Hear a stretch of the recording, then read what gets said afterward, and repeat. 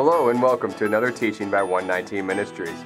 Our ministry teaches that the whole Bible is still true and directly relevant in our lives. If you would like to know more on what we believe and teach, please visit us at testeverything.net. We hope that you enjoy studying and testing the following teaching. This teaching series will question what many of us have been taught. Were the commandments God gave to Israel temporary, or are they still true instructions for us today? Hopefully, you are eager to test such doctrine to the Word of God, because that is going to be the whole point of this teaching. There are 5 parts to this series. Part 1, is the majority ever wrong? Part 2, the Paul you never knew. Part 3, why is Paul so difficult to understand? Part 4, which law, Paul? And number 5, reconciling the common contradictions. As we proceed through this study, take it slow, and if needed, pause it and examine the Word. We do recommend that you watch our Acts 10 and Acts 15 teaching before beginning the Pauline Paradox series. Let's begin this teaching.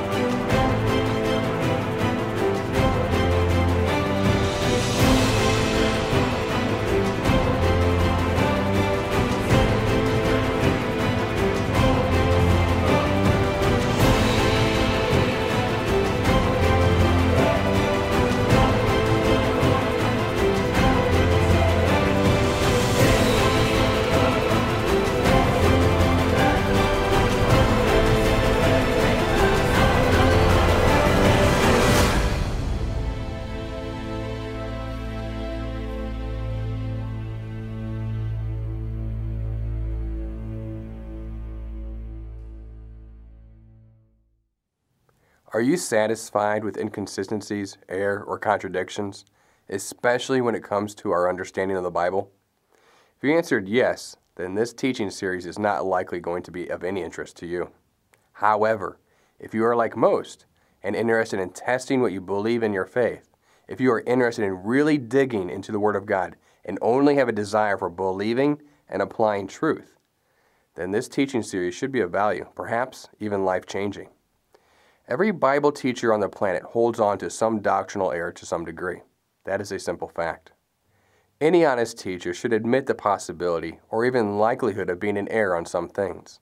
We are fooling ourselves if we think we have it all figured out or that anyone else has all the answers.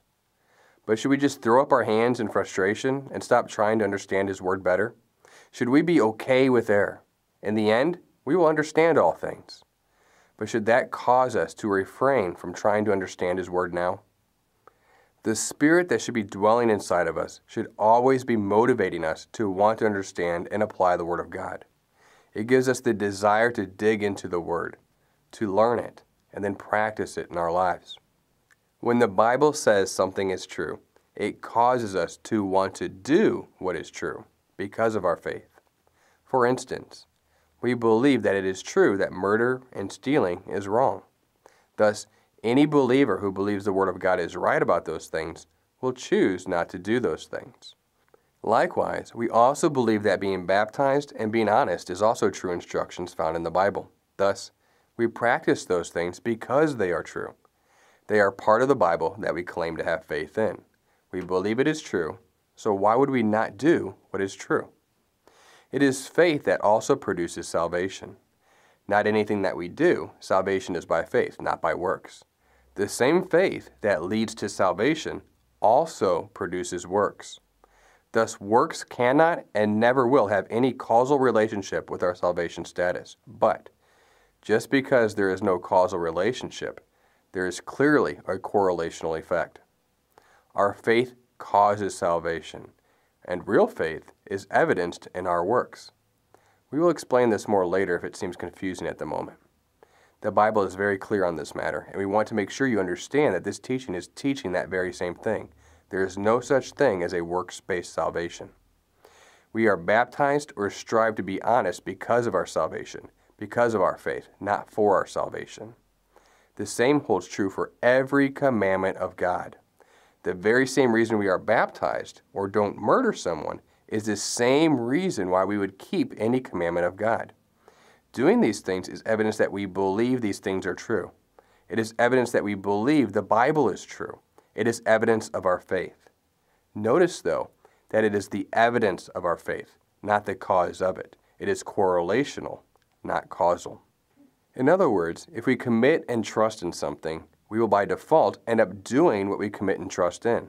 What you believe inwardly will be observable outwardly. This is the stated purpose of the Holy Spirit. It gives us that desire to learn that truth that we will end up practicing. In many ways, many today in traditional Christianity have an unsettling feeling in their spirit because they see many things established in the Word of God as truth, yet everyone around them teaches that it is no longer truth and do not practice that truth. Perhaps that should bother us to some extent. It should make us wonder, can something that God declared to be truth for His people become not truth later? If absolute truth can become something no longer truth, was it really truth to begin with? And was it really absolute? These are legitimate questions, and questions that everyone should be asking. Can instructions that are called freedom in Scripture be something that God has to free us from later? Did God free us from freedom? I realize that sounds rather absurd, but believe it or not, mainstream doctrine teaches that is what God did indeed do. That same freedom is even called bondage. He supposedly freed us from His already established freedom to give us some different type of freedom found only in Christ. Somehow the freedom offered by the Father and freedom offered by the Son are two different things, and somehow contrary to one another.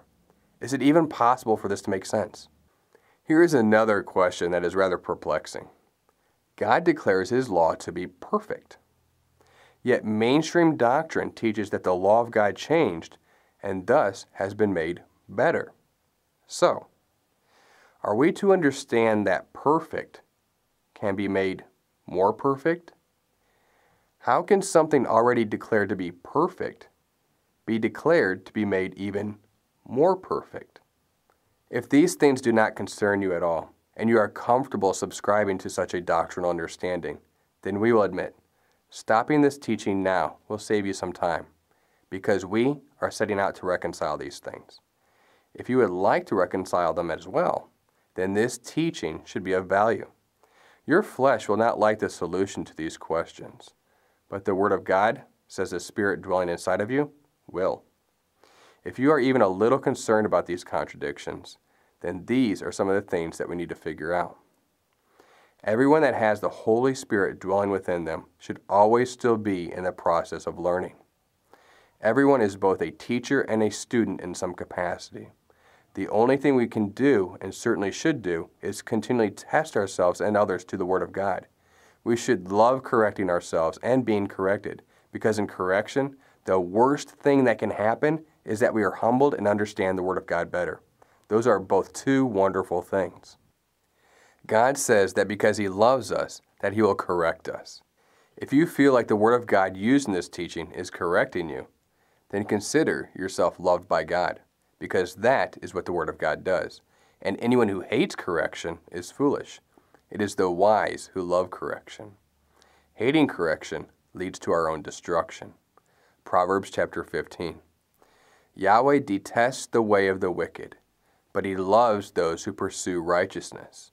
Stern discipline awaits anyone who leaves the path. The one who hates correction will die. Some teach that we should not correct others, but that simply makes no sense. Titus chapter 2. These things speak and exhort and rebuke with all authority. Let no man despise thee. 1 Timothy chapter 5. Them that sin Rebuke before all, that others also may fear. If you correct a wise man, you should receive nothing more back than love. A scoffer of the word of God hates correction and will hate us for it. Proverbs chapter 9. Do not correct a scoffer, lest he hate you. Rebuke a wise man, and he will love you. Without the word of God, we cannot expose error. If we cannot expose error, then we cannot remove error. How much would we have to not like someone to not correct them in their error? This teaching will be a little direct sometimes, and often a little sharp as the Word of God is presented, but remember what truth does. Hebrews chapter 4. For the Word of God is alive and active, sharper than any double-edged sword. It penetrates even to dividing soul and spirit, joints and marrow. It judges the thoughts and attitudes of the heart. Remember, our heart is naturally deceitful. It is often stated by those being corrected, "Well, God knows my heart." Well, God does indeed know our heart. Jeremiah 17. The heart is deceitful above all things and beyond cure. God wants to give us a new heart, a different heart, one that is after His commandments. Ezekiel chapter 36. I will give you a new heart and put a new spirit in you. I will remove from you your heart of stone and give you a heart of flesh. And I will put my spirit in you and move you to follow my decrees and be careful to keep my laws. This is the whole point of the new covenant, to give us a desire to do the law, to place the law on our heart, not to change or abolish the law. Jeremiah 31. But this is the covenant that I will make with the house of Israel after those days, says Yahweh. I will put my law in their minds and write it on their hearts, and I will be their God, and they shall be my people. God's instructions come from His own heart. They are for us and to be in us, changing out our heart for the heart of God. This is why God is love, and following all God's instructions is defined as the act of love. Read all of Psalm 119. It is the longest chapter in the whole Bible, but it is certainly worth the read. It is obvious in reading Psalm 119 that David allowed God to give him this heart transplant, or read Psalm 37 verse 31, or Psalm chapter 40 verse 8. The law of God was evidently in David's heart. God takes out our heart and gives us His heart. It should be of no surprise then why David is said to be after the heart of God. Acts 13. After removing Saul, He made David their king. God testified concerning him, I have found David, son of Jesse, a man after my own heart. He will do everything I want him to do. We encourage you to listen what His Spirit is telling you as you progress through this teaching, and also encourage you to test this teaching to His Word. So how is it that error happens? Is it possible that anything we personally believe could be an error? How would we even know? How would we know if we were in error? Do we go by what most believe, the majority? Do we go by what the smartest people believe? Surely they would have it all figured out for us.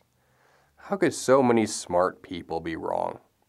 Are smart people in large groups always going to be right? Do we go by what has historically been believed the longest? Is it even possible that God's people can be in error for such a long period of time? Do we go by what beliefs have sold the most books or has the largest ministry? If it is popular, does it always make it more right? In reality, how we know we are in error should be derived by what we place our faith in as the truth. Do we place our faith in a denominational creed as the source of truth? Do we place our faith in ongoing tradition as the source of truth? Do we place our faith in a pastor or men to always give us truth? Or should we place our faith in the Word of God?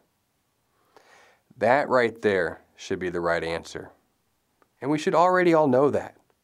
But how many times have we fallen into a position where we forget that the Word of God is the source of all wisdom and truth? It is the Word of God that is the source of truth and exposes error. The Word of God can never fail us, and it can never be wrong. But how can there be so many contradicting beliefs and perspectives under the same umbrella that we call faith, supposedly derived by the same Word of God? Where does all this confusion come from? God is not the author of confusion. 1 Corinthians 14. For God is not the author of confusion, but of peace, as in all the churches of the saints. In reality, the problem is us. It is always us. It has always been us. If our faith is to be in the Word of God, then the error is always the result of misplacing our faith, because all error is against the Word of God. Error can only come from us or others. It cannot come from the Word of God. That is how error happens, and it is the only way error happens. In fact, our flesh is predispositioned to do this, and to want to do this. We can accidentally be in error by inadvertently misplacing our faith in men, tradition, historical standards, popular doctrine, etc., even when it is contrary to the Word of God. In fact, God's Word says that we do not need anyone to teach us. All that we need is ourselves and the Spirit dwelling within us and the Word of God. 1 John chapter 2. As for you, the anointing you received from Him remains in you, and you do not need anyone to teach you. But as His anointing teaches you about all things, and as that anointing is real, not counterfeit, just as it has taught you, remain in Him. Does that mean that teachers are not of value, that they should be avoided? No, of course not. Teachers can accelerate learning, or the pointing out of error using the Word of God as the foundation. It is part of the Great Commission to teach all nations to obey everything our Savior commanded. That is mandating teaching. We are required to teach. We are required to disciple. If we are not teaching obedience to His Word, then we are simply not doing the Great Commission. The point is this: we are required to even test our teachers to the Word of God. We are accountable to what we believe based on what the Word of God teaches, not to what others taught us to believe. We are required to make sure that others are teaching us the Word of God. The problem is that not too much discipline is going on today, and even worse, when it is, the students are not doing their part and testing what is being taught as the Word of God. And even when teachers are teaching the Word of God, there will still be some who refuse to listen. Proverbs chapter 5. You will say, "How I hated discipline, how my heart spurned correction. I would not obey teachers or turn my ear to my instructors." This teaching could be wrong. You are required to test it. In fact, if this teaching is wrong and you know it, there is a responsibility on you to let us know using the Word of God and correct us. Nobody should be okay with seeing a brother or sister living in error, and even worse, teaching that error to others. What love would that be? Correcting others is showing love. We are literally hating our brothers if we are not rebuking them when they sin, and we even bear their sin because of it. Sadly, the adversary exploits our fleshy predispositions and uses it to divide God's people and to nullify the Word of God. The sad part is that the flesh likes error. The flesh does not like correction. That makes a job of a teacher all that more difficult, because the only thing that overrides the flesh, the carnal, is the Spirit. If the teacher's audience does not have the Spirit, there is no ear to hear. It is those after the Spirit that obey the Word of God.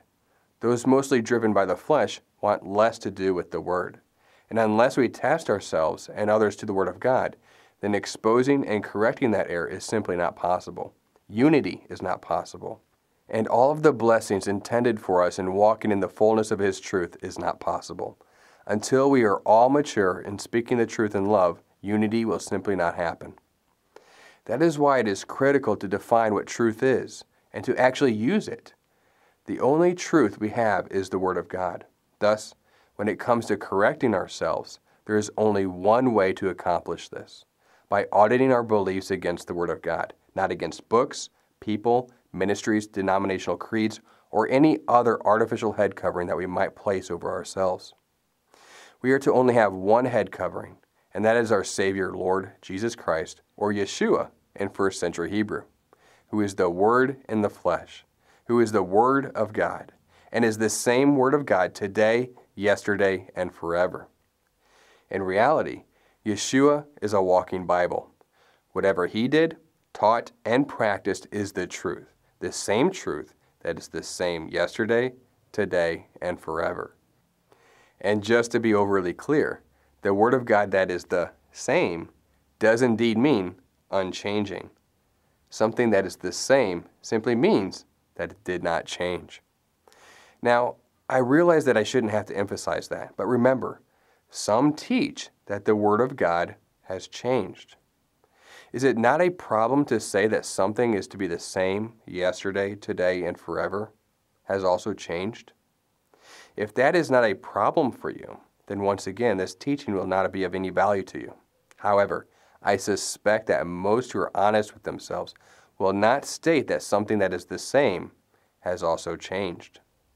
The only thing that changes is our doctrines about the Word of God, and we have a couple thousand years of history to prove it. And in fact, we should begin understanding the intent and purpose behind this teaching. Often enough, we all fail to test ourselves and others to some degree. Not intentionally, but we all hold on to some untested assumptions. We all place more faith in others than we likely should, either because of their position or some institutionalized piece of paper that says they have some type of degree. We should realize there is a reason Yahweh says that He is against the shepherds in the last days and holds them accountable at His return on the day of the Lord. The pure water and pastures have been muddied and trampled, and as a result, His sheep have been scattered. Too many are placing blind faith in the shepherds that Yahweh says He is against in the last days. If it were not so, and if we did not need restoration in the end, then He would not have said it. We have indeed been scattered, and we do need restoration. The reality is, any untested assumptions are at risk of being in error. Let's consider the situation of the first century. In the first century, there were about 27 distinct denominations in the faith, various positions on various things. The dominant sects were the Sadducees and the Pharisees.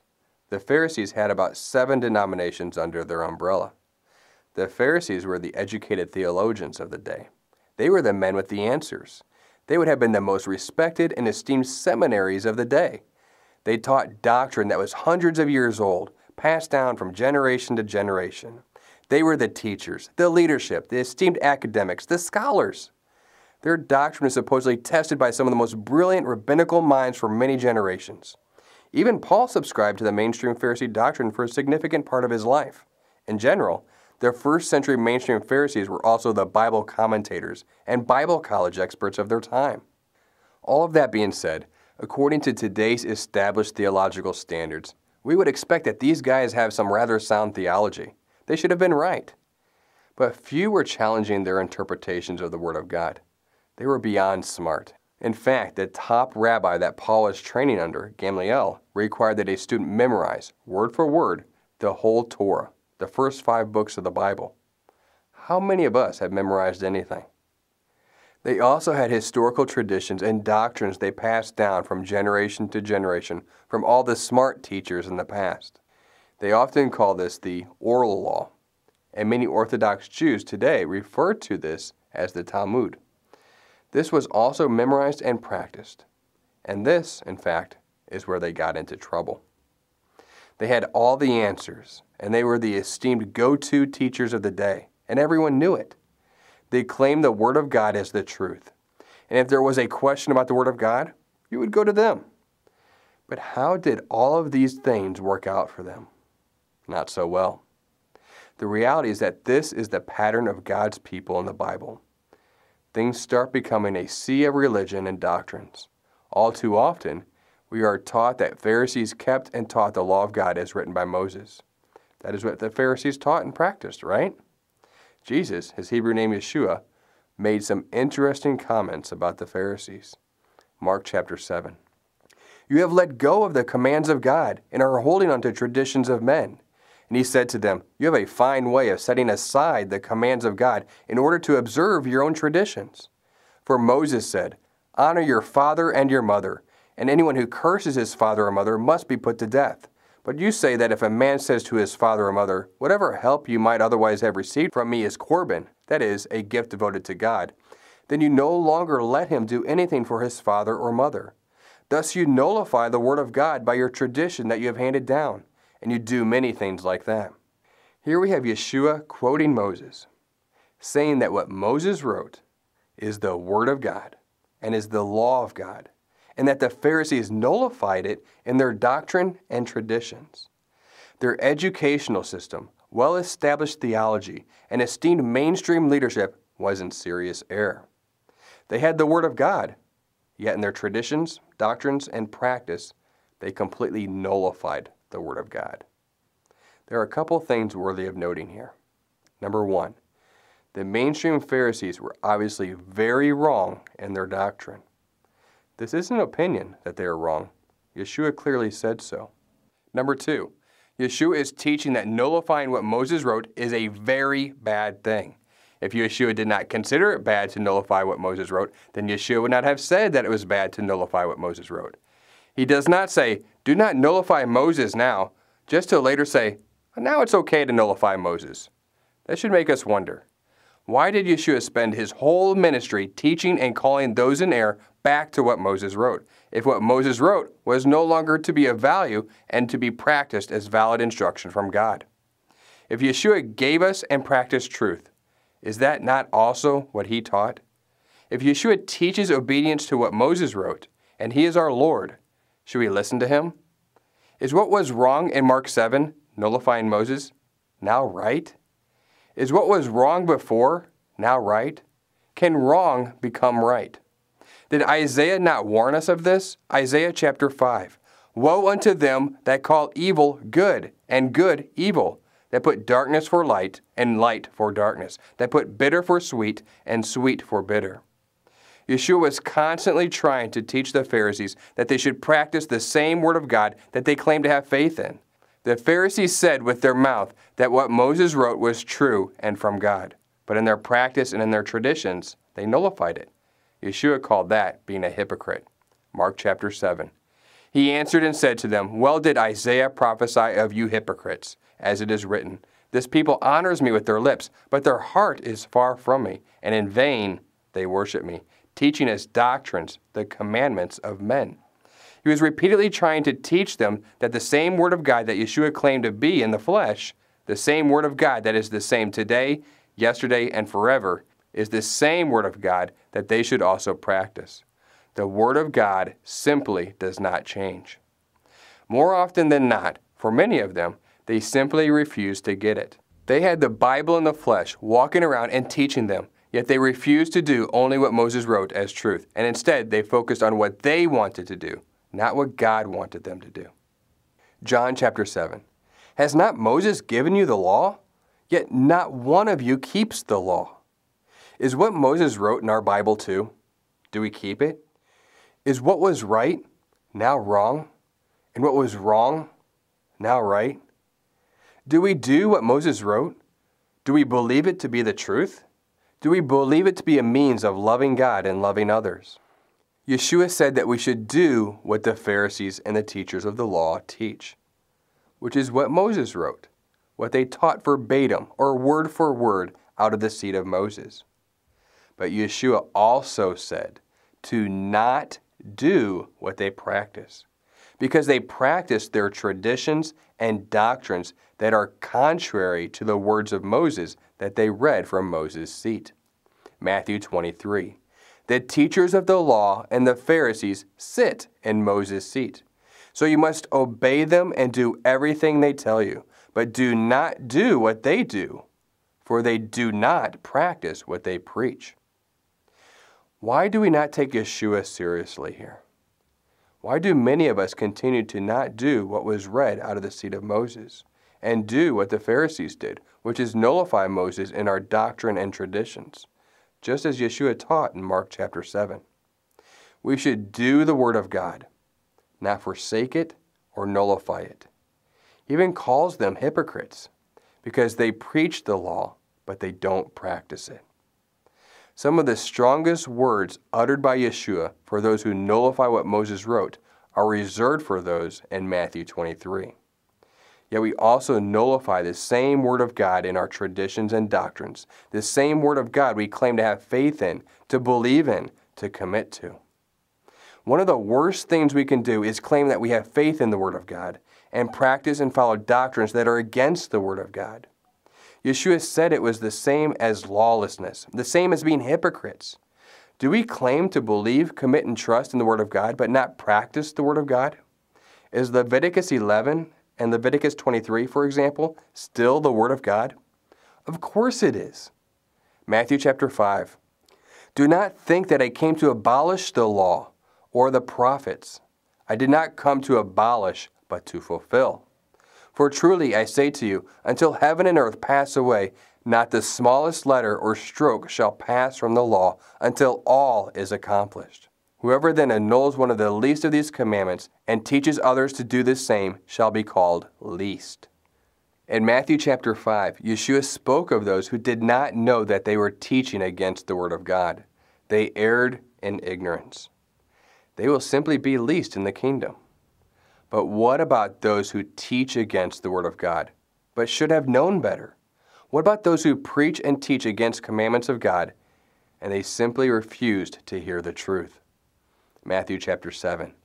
Not everyone who says to me, Lord, Lord, shall enter the kingdom of heaven, but he who does the will of my Father in heaven. Many will say to me in that day, Lord, Lord, have we not prophesied in your name, cast out demons in your name, and done many wonders in your name? And then I will declare to them, I never knew you. Depart from me, you who practice lawlessness. Notice the pattern yet? Lawlessness. Lawlessness in Mark 7. Lawlessness in Matthew 23. Lawlessness in Matthew 5. Lawlessness in John 7. Lawlessness in Matthew 7. Leading up to this point in Matthew 7, Yeshua spoke earlier about wolves. Matthew chapter 7. Beware of false prophets who come to you in sheep's clothing, but inwardly they are ravenous wolves. You will know them by their fruits. Do men gather grapes from thorn bushes or figs from thistles? Even so, every good tree bears good fruit, but a bad tree bears bad fruit. A good tree cannot bear bad fruit, nor can a bad tree bear good fruit. Every tree that does not bear good fruit is cut down and thrown into the fire. Therefore, by their fruits you will know them. Did you know that Scripture defines such terms for us? Trees are people. Trees are made from a seed. The seed is the Word of God. Trees produce fruit according to the instructions or the DNA of that seed. You can tell which seed is in a person, the Word of God or the adversary seed, based on what type of fruit is being produced. A Word of God tree simply produces Word of God fruit. It is actually quite a simple concept. But there is another term mentioned here, wolves. Have you ever wondered what wolves are according to the Scriptures? In every symbolic mention of wolves in the Bible, it is about those who teach against the law of God, which is also against the Word of God. They are the bad trees that produce bad fruit. But we did not need Yeshua to tell us that. All we have to do is read the instances of when wolves present themselves in Scripture to see what wolves do, to see the fruit of the wolves. Here is an example from the prophets about the last days, entering into the day of the Lord, or the day of wrath. Ezekiel 22. Again the word of Yahweh came to me. Son of man, say to the land, you are a land that has had no rain or showers in the day of wrath.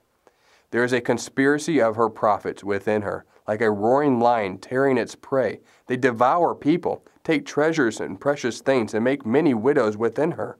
Her priests do violence to my law, and profane my holy things. They do not distinguish between the holy and the common. They teach that there is no difference between the unclean and the clean. They shut their eyes to the keeping of my Sabbaths, so that I am profaned among them. Her officials or leaders within her are like wolves tearing their prey. They shed blood and kill people to make unjust gain. Her prophets whitewash these deeds for them by false visions and lying divinations. They say, this is what sovereign Yahweh says, when Yahweh has not spoken. The wolves should have known better. They are the leaders, the shepherds. In fact, because of this, God says that in the latter times, He is against the shepherds and has to come back in the end to reign as the one true shepherd. Ezekiel 34. Thus says Yahweh God, Behold, I am against the shepherds, and I will require my flock at their hand. I will cause them to cease feeding the sheep, and the shepherds shall feed themselves no more. For I will deliver my flock from their mouths, that they may no longer be food for them. Consider reading all of Ezekiel 34 for the context about the day of the Lord, when he, as David, comes back to gather his sheep and reign in the land. As it relates to the law of God, there are many who are just simply deceived. They have not progressed to the point where they should know better. They do not practice the whole Word of God, nor teach it, because they are simply in error and do not yet understand that. According to Yeshua in Matthew chapter 5, those are they who will simply be least in the kingdom. However, there are also those who should know better, but do not. They have been exposed to the whole truth, which is the Word of God, yet have rejected the Word of God. In the example that Yeshua had in Matthew chapter 7, verse 21, we find that this group genuinely believes that they have salvation. But through their continued lawlessness, they showed that they really do not have faith in the Word of God. Jude chapter 1. For certain men have crept in unnoticed, who long ago were marked out for this condemnation. Ungodly men, who turn the grace of our God into lewdness, and deny the only Lord God and our Lord Yeshua the Messiah. We simply cannot reject the Word of God in our practice, but also claim to have faith and believe in it. We must remember that Christ is the Word of God. We cannot deny the Word of God, reject the Word of God, and claim to know and follow Christ at the same time. It is an oxymoron. Christ is faithful to the Word of God because He is the Word of God. If we deny Him, the Word of God, He has to deny us, because the Word of God says He must deny us. He has to be faithful. 2 Timothy chapter 2. If we deny Him, He will also deny us. If we are faithless, He remains faithful. He cannot deny Himself. Even if we deny the Word of God, deny what we are to have faith in, Christ maintains His faith in the Word of God, because He is the same Word of God today, yesterday, and forever. If we are to deny the Word of God, which is Christ, and Christ did not deny us, then Christ would be guilty of also denying the Word of God. He would be denying Himself. Having faith in the Word of God, faith in the Messiah, is the only thing that affords us our free gift of grace. If we deny our faith in the Word, the grace goes along with it. It is a package deal. This does not mean that if we make a mistake or sin, that we have fallen from the faith. What this means is that we cannot keep sinning and keep living as though if the Word of God is not true, and still claim that we believe that the Word of God is true. Hebrews chapter 10. For if we sin willfully after we have received the knowledge of the truth, there no longer remains a sacrifice for sins, but a certain fearful expectation of judgment and fiery indignation which will devour the adversaries. Anyone who has rejected Moses' law dies without mercy on the testimony of 2 or 3 witnesses. Of how much worse punishment, do you suppose, will he be thought worthy who has trampled the Son of God underfoot, counted the blood of the covenant by which he was sanctified a common thing, and insulted the Spirit of grace? For we know him who said, Vengeance is mine, I will repay, says the Lord. And again, Yahweh will judge his people. It is a fearful thing to fall into the hands of the living God. We cannot claim faith with our mouth and deny the same faith in our actions. James chapter 2, verse 17. Thus also faith by itself, if it does not have works, is dead. In the same chapter, verse 26. For as the body without the spirit is dead, so faith without works is dead also. If there is one verse in all the Bible that should be taken more seriously, it is Matthew chapter 7, verse 21. Those that should have known better will someday find out the hard way, and a very sad realization that this same one they called Lord, this same one they did many works for, will claim to not know them. They even knew the name. They even did works in his name. Yet he will claim to not know them. He will accuse them of lawlessness, exposing their demonstrated lack of faith in the Word of God, which is Yeshua or Jesus himself. This is why Paul said to test ourselves, our faith. We cannot forget that the Word of God is the Messiah, and that the Messiah is the Word of God. If we accept all of him, then we accept all of the Word of God as well. It is a complete package. We cannot choose which parts of the Messiah we like and want to know. So, we are to test everything according to that Word. Is it possible that there is theology in error today? Absolutely. The unfortunate reality is that Yeshua claimed that the traditions and doctrines of the Pharisees was an error for nullifying what Moses wrote. What this series is going to attempt to show is that the traditions and doctrines of today is also an error for nullifying what Moses wrote. In essence, it is going to teach us or reteach us what Yeshua already taught us. What we see established as a biblical pattern is that mainstream doctrine and our understanding keeps walking in error despite correction. Has anything changed with this pattern? Is there anything new under the sun? Yet, here we are today. Many teach according to tradition and denominational doctrine that what Moses wrote is no longer for God's people. For example, many would teach that Leviticus 23 and Leviticus 11 in the Word of God has been nullified and is no longer true instruction for us.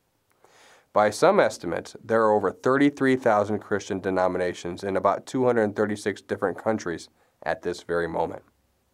That is certainly a symptom of some sort of problem. Obviously, not everyone can be right. If we simply think about it, most of us already know that. Rarely, though, do we ever ask why the faith is so fractured. If 27 denominations in the first century was a problem, 33,000 might just be slightly more of an issue. Sometimes we are hesitant in admitting that we could be in error. After all, how could so many people be wrong for so long? Well, if you're a Protestant, you have to realize that the whole movement was birthed out of the realization that so many people were extreme doctrinal error for hundreds of years. In fact, any Protestant is already admitting that nearly 1,500 years of doctrine was seriously wrong. That is the basic premise of the whole Reformation that took place. The Reformation certainly removed much error. We took one step, one foot out of a rather corrupted religious system. But now, it is time to take out that other foot. As Jude said before his warning in verse 4, I found it necessary to write to you, exhorting you to contend earnestly for the faith which was once for all delivered to the saints. For certain men have crept in unnoticed, who long ago were marked out for this condemnation, ungodly men, who turn the grace of our God into lewdness and deny our only Lord God and our Lord Yeshua the Messiah. Just as Jude said, it is time to go back to the faith everyone practiced. The gospel everyone in the Bible had, even Israel at Sinai. Hebrews chapter 4, verse 2. For indeed, the gospel was preached to us as well as to them, those who rebelled at Sinai. But the word which they heard did not profit them, not being mixed with faith in those who heard it. But did we stop auditing of our doctrines and traditions too soon? Do we still have some baggage that we have been carrying with us? Quite simply, both the Bible and history teach that men, no matter how long it has been historically established, no matter how smart people are, no matter how many believe the same as they do, their doctrine can be just as unbiblical as the Pharisees. And sadly, just like the Pharisees, it can promote lawlessness. The only way we can know when we are not in the truth is when we test what we believe to the only established truth. Yeshua is truth. What he practiced and taught was truth. Psalm 119. Your righteousness is an everlasting righteousness, and your law is truth. That is what this teaching is about. There's a lot of doctrine out there that takes what Yeshua practiced and taught as truth, what Psalm 119, verse 142 says is truth, and says that those instructions from God himself are no longer true instructions. In other words, the Word of God that Yeshua and every author of the Bible practiced is not for us and done away with. When the Bible calls the law of God good, holy, truth, the way, light, life, freedom, perfect, and just? You would think that God would still want us to have it as a way to live. What kind of God would take away something so good from His people? And what kind of people are we to claim that God did that and somehow that is a good thing? When I first began to realize all of this, I was a member of a large Baptist church. When I began asking questions, I was quickly connected with the adult Sunday school teacher. I asked him several questions, and over several weeks, he was both quick and kind in his replies. Yet, I was not satisfied with his answers. He seemed to ignore or not understand what I was bringing to his attention. He never fully answered any question, nor reconciled the conflicts, and would quickly point me to some other verse, usually Paul. Citing busyness as his reason, eventually, he just referred me to a book, The End of the Law, Mosaic Covenant and Pauline Theology, by Jason C. Meyer. I have come to learn that the title nearly says it all. It's basically all about Paul. There is no prophecy in the Old Testament that the law of God was ever going to change. That presents a problem in light of Amos chapter 3, verse 7. In fact, God said to never add to it, nor take away from it. Yeshua taught and practiced the law of God as written by Moses. So we cannot cite our Lord for any change in the law. In fact, Yeshua said that not one jot or tittle of the law would pass until heaven and earth had passed. Well, Peter said that we are still looking forward to that day. And Revelation 21 describes that day in detail. It simply has not happened yet. Heaven and earth are still here. So much for any jots or tittles of the law being removed. So much for any teaching that says there are instructions from God that we are not to do anymore. You would think that not many would miss this. In fact, if Yeshua did change anything about the law of God, then according to Deuteronomy chapter 13, he is to be considered a false prophet. Deuteronomy 13 was the test used to determine if a teacher was true or false. This is by God's own definition. Assuming that the letter to the Hebrews was written by Paul, which many believe, there is really only Acts chapter 10, Peter's vision, and Acts chapter 15 that are used to support a belief that God changes His law for His people. If you have not examined Acts 10 and Acts 15 as it relates to the law of God, and still believe those chapters can be used to support deleting parts of what Moses wrote as the Word of God, then we encourage you to study and test those chapters very carefully. For a much more in-depth study on Acts chapters 10 and 15 on video and in writing, please visit us at testeverything.net. Once those chapters are reconciled, that only leaves us with Paul's letters. Nearly every supposed proof text that God changes His law for His people is related to Paul.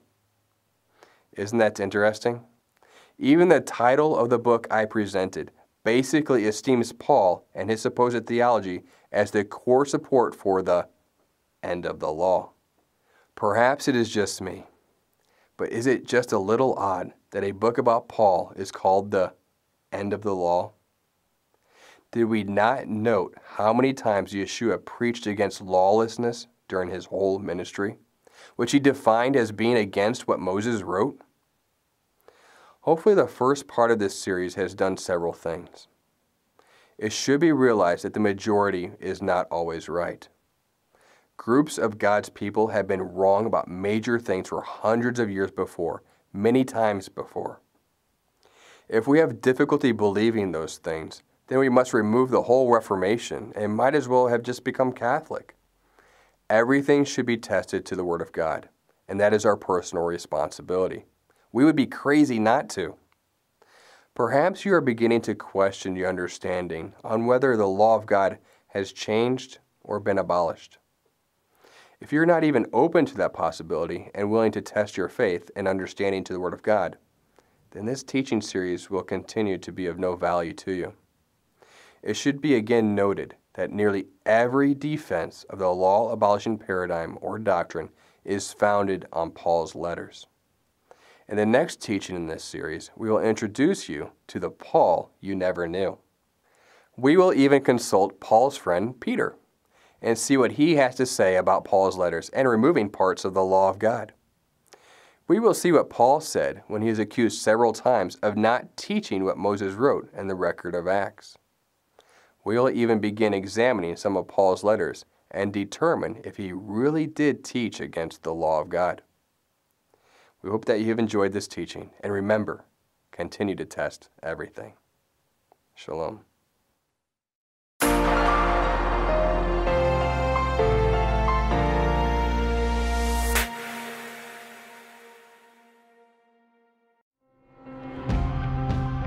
It is because of you, our generous supporters, who make it possible to offer these high-quality teachings completely free of charge. If you feel led to support 119 Ministries so that we can continue this effort, please visit testeverything.net and click on the Support 119 tab. Learn how you can partner with us to take the whole Word of God to the nations.